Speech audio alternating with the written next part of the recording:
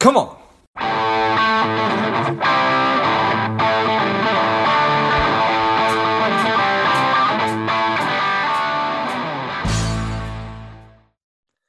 Welcome to Lifeblood. This is George G, and the time is right. Welcome to today's guest, strong and powerful Justin Stabler. Justin, are you ready to do this? Let's do it. Let's go. Justin is the Senior Vice President of Personal Insurance with Johnson Financial Group. They're focused on managing risk and protecting assets. Excited to have you on. Justin, tell us a little bit about your personal life, some more about your work, and why you do what you do. Thanks, George, for having me on. Really appreciate you having me on your podcast. I'm married to an amazing wife, Annie, who we have 4 children with that are extremely crazy and active that keep us running like crazy, but we love it. I'm passionate about doing it. And I love activities. My kids do as well. And I also love the outdoors. I'm at peace out there. And part of the reason why I love bow hunting so much is because it's the peace of being out in nature and just the things there and watch. And I probably more enjoy watching nature than actually doing the hunting part of it. But why I do what I do, I'm one of the interesting people that actually are passionate about insurance. A lot of people look at insurance as a necessary evil.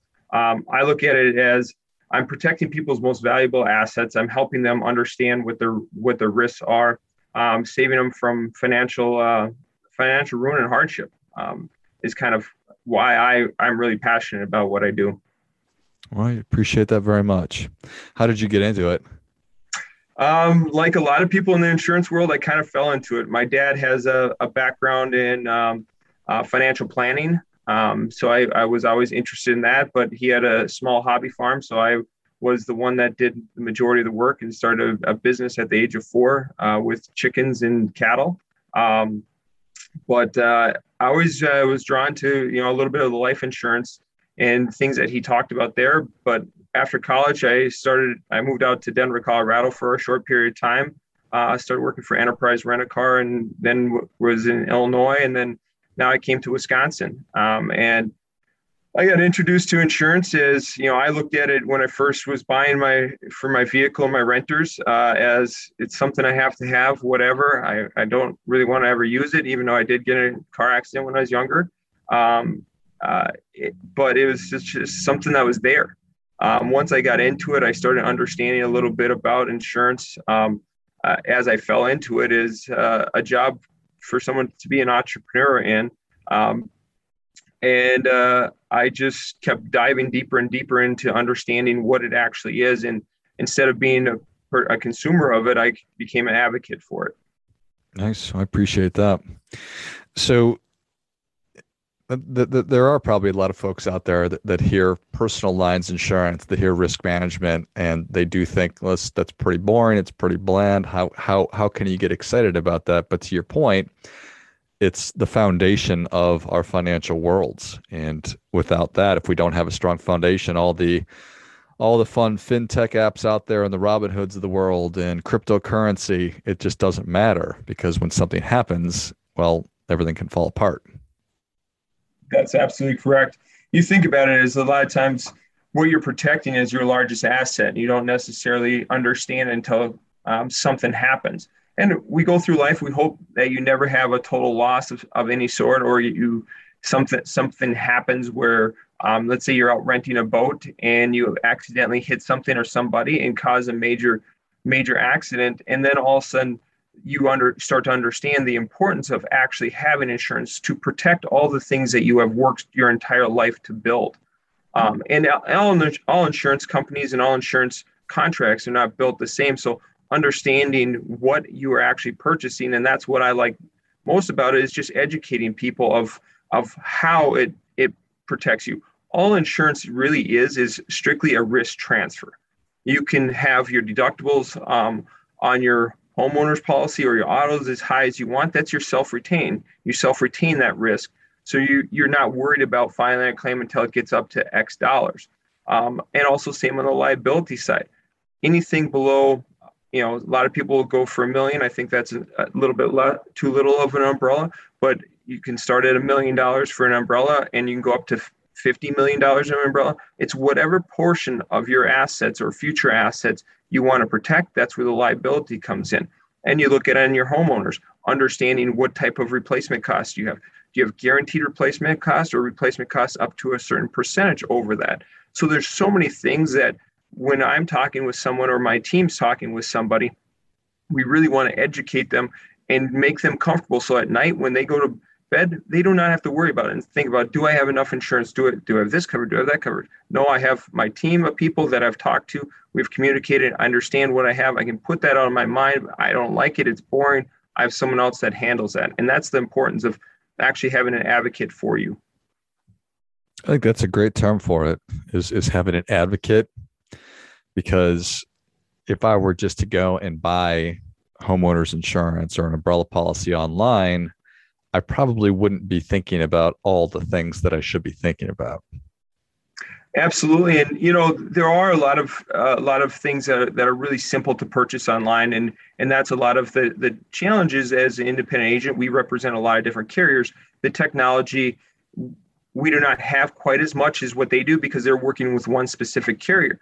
But to that point, you start working with an advocate that understands the risk and can have a conversation and say, you know what, George, it sounds like you have 2 cars, a house, and you like to vacation a lot and traveling. You also have a UTV or ATV and a boat. So this is the type of coverage. Oh, that's right. You told me the other day you got a trampoline. This is how your risk is changed now that you have a trampoline.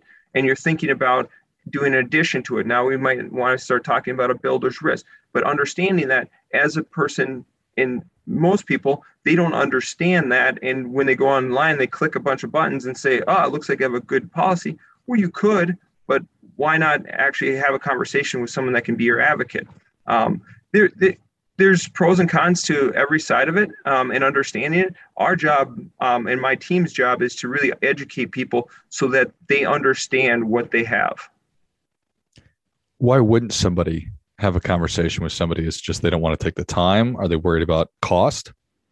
It's both. Everyone feels that you go online and you can click a few buttons and you can get it cheaper. Well, I always joke with people, I can get you the cheapest policy. Give me $1, I'll give you the sheet of paper, put that in front of your car, and let's see how well you're protected. It's kind of a joke, but it's to the terminology that a lot of times people will go out and they'll buy a very inexpensive car, but they might get a couple different options with that car. Or they might want to go get the Cadillac Escalade with every bell and whistle in it. They're purchasing something different because of what they want in that. And then understanding, well, why not have someone help you understand what you want for your insurance so you understand how you're covered. In regards to cost, there really isn't too much difference. The difference comes into play with what protection you have and what coverage you have. For example, on a homeowner's policy, you can buy your standard homeowner policy with 100% replacement cost, or you can accidentally click a button that says you're on actual cash value, which in insurance world, we say ACV. The difference is a replacement cost is going to replace like quality, like kind, and actual cash value is going to take away depreciation. So I have a 10-year-old roof on my house. Well, instead of paying what it costs to replace the roof, they're going to give you the money that the roof is worth at that point in time. So just those are just a couple things. There's things like water sewer backup and how that affects you. It's becoming pretty common for a lot of people to look at flood policies. Well, that's not one of the buttons that you typically can click on any web page to get on your homeowner's policy that you can get. Cyber is becoming a lot more questions are becoming about it. Everyone's hearing about all these hacks. We all get 100 spam phone calls and emails on a daily basis. So how is that going to affect us? What type of protection do I have? What happens when they get into my bank account? A lot of things can come up, and there's a million other different types of coverages. Do you need every coverage? No, absolutely not. You just need to have a conversation with someone so that you can understand what you are purchasing. It's no good to pay for the most expensive thing out there and think you have everything. It's better to have a conversation and understand and have that policy tailor fit for you so that you don't have to worry at night. That certainly makes sense. What are certainly buying an umbrella policy? I imagine that that there's probably not a large percentage of the population that owns an umbrella policy. Do you have a sense of what those numbers are? And say it's 10%. Or how do you think about that? Should more people consider that kind of coverage? I think everybody should have an umbrella. We have talked about it with my team. We have gone out and sent out mailings and phone calls to all of our clients that do not have it. It's something that's important. Hopefully, you never have to use it. I'm pretty jaded in the role I sit in because I've seen the worst of the worst. I've seen situations where people have gone out and rented boats, and they do have a $3 million umbrella, and we have paid the policy max. One of their kids comes home and uses their vehicle that's no longer on their policy and accidentally causes a very, very major accident. And all of a sudden, the policy max comes in. You never think you're going to need it until after the fact that you realize you now need it. And why not be protected? In Wisconsin, you look at an umbrella, it's about $150 for 2 cars in a home. Obviously, there's a lot of factors at play in. Say you have a trampoline, say you have a pool, say you have UTVs, ATVs, motorcycles. That's going to affect the cost of your umbrella. But typically, you're looking at about $150 a year for $1 million. It could go as low as $120. So it's not that expensive if you look at it in regards to having $1 million worth of coverage. And the cool thing about it is it's worldwide coverage. It covers you wherever you're at. On top of it, it covers you if you rent something. You have no insurable interest to add that thing you're renting to your policy, but why not have some liability that goes over top of that? God forbid something does happen. And we have paid out several claims, very high dollar amounts for people that have rented things versus actually when they own them. Yeah, there's so many different scenarios that are sort of running through my mind, right? And Absolutely. for $150, that is talking about risk transfer. It seems like that would almost be a no-brainer. And that's just to sort of get that basic level of $1 million and having a conversation to help educate people on, $1 million is good, but tell me a little bit more about your situation to figure out what the correct amount is for you. Do you have a lot of people think like, well, I'm just starting out. I don't need an umbrella. Well, the thing you don't realize is they can come after your future earnings. So that's what the umbrella is there to protect you, is also your future earnings. You don't plan to be making the same amount that you make today that you're going to make tomorrow. But why would you want to lose a percentage of that for the rest of your life to pay off this debt that, God forbid, something happens? Yeah, that's I don't know that I even realized that. Then come after future earnings. So that's the thing about all this, right? When we talk about risk, there's probably a very low probability that you're going to use this, but the consequences and the catastrophic costs, if you do need it, that's why you buy insurance. 100%. You think about it, and I'm going to use Wisconsin rates, and they're one of the lowest in the country. But we can look at the difference between a lot of different states. But for example, Wisconsin rates, your standard homeowner's policy for, say a $500,000 replacement cost house can be anywhere from, and there's 20 different factors that go into it, but anywhere from like $600 to $1,000, give or take a little bit. You through your life, through $100,000 or $500,000, if something happens, you're probably never going to pay that much in insurance. Your house burns to the ground. So that's where the risk transfer comes in. Also understanding exactly the type of coverage, because not all carriers are made the same. And I know you've had people on that have talked about different claims and how the claims process work. That's why I recommend having actually an advocate. So we can advocate on your behalf, and we have a claims manager that does that, so that when that claims happens, we can help educate the underwriters and also the claims adjusters about what is going on, so that you do not have to worry about it as much. And that's what we're here for, is to be your advocate on all aspects of it, whether it's a claim or your buying experience with insurance. Yeah, that's certainly a valuable thing, is actually having to use insurance. If we've ever had to do that, if you're listening, if you've ever had to actually use it, that can be a very frustrating process. So again, having that advocate, that I imagine just the peace of mind of it, but the amount of time that it saves and that translates into money is probably enormous. It is, absolutely. So what are some of the other, certainly in umbrella policy, cybersecurity, are there other things that you commonly, kind of big mistakes that you commonly see people making? Well, you look at our last year and a half and how the market has really changed throughout COVID-19. For example, on the auto side of things, when everybody got sent home, we saw a lot less vehicles on the road. What happened during that time is people were driving faster because there's nobody on the road. So the severity of things definitely increased on it. Now that we've seen a lot more people coming back on the roads, a lot of people have forgotten how to drive. The severity has stayed up, but the frequency has also skyrocketed. So we're seeing a lot more accidents, but also the cost of it. But you look at, for example, on your automobiles, it used to be a few years back, it was like $300, $200 to $300 to replace a windshield. Now it's $1,000 because of all that technology. So understanding what you have, then you look at the supply chain, how that's been affected. We all understand that when we go to the grocery store and we try to buy toilet paper or other things, there's not as much, or we only can buy so much. But that also has affected the insurance industry by affecting the auto. You hear about not being able to purchase vehicles because there's no cars on the lot.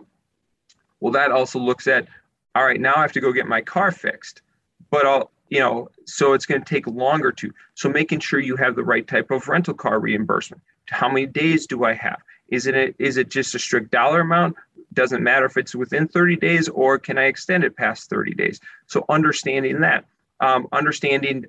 do I have full glass, for example, on my vehicles? In regards to technology, you start looking at Teslas, how those cars have changed our industry, because they do take a lot longer to repair. And where do you get the parts? They're not as readily available as much.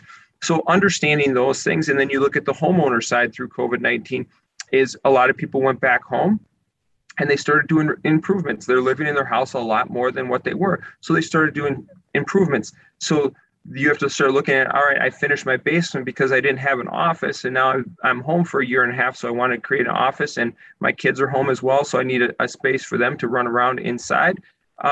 So I redid my basement. How does that affect my insurance? Well, I didn't have a finished basement before. Now I have a finished basement. So that's going to have an impact on, if something were to happen. I never told my insurance company about it, and now I have a water sewer claim, backup claim.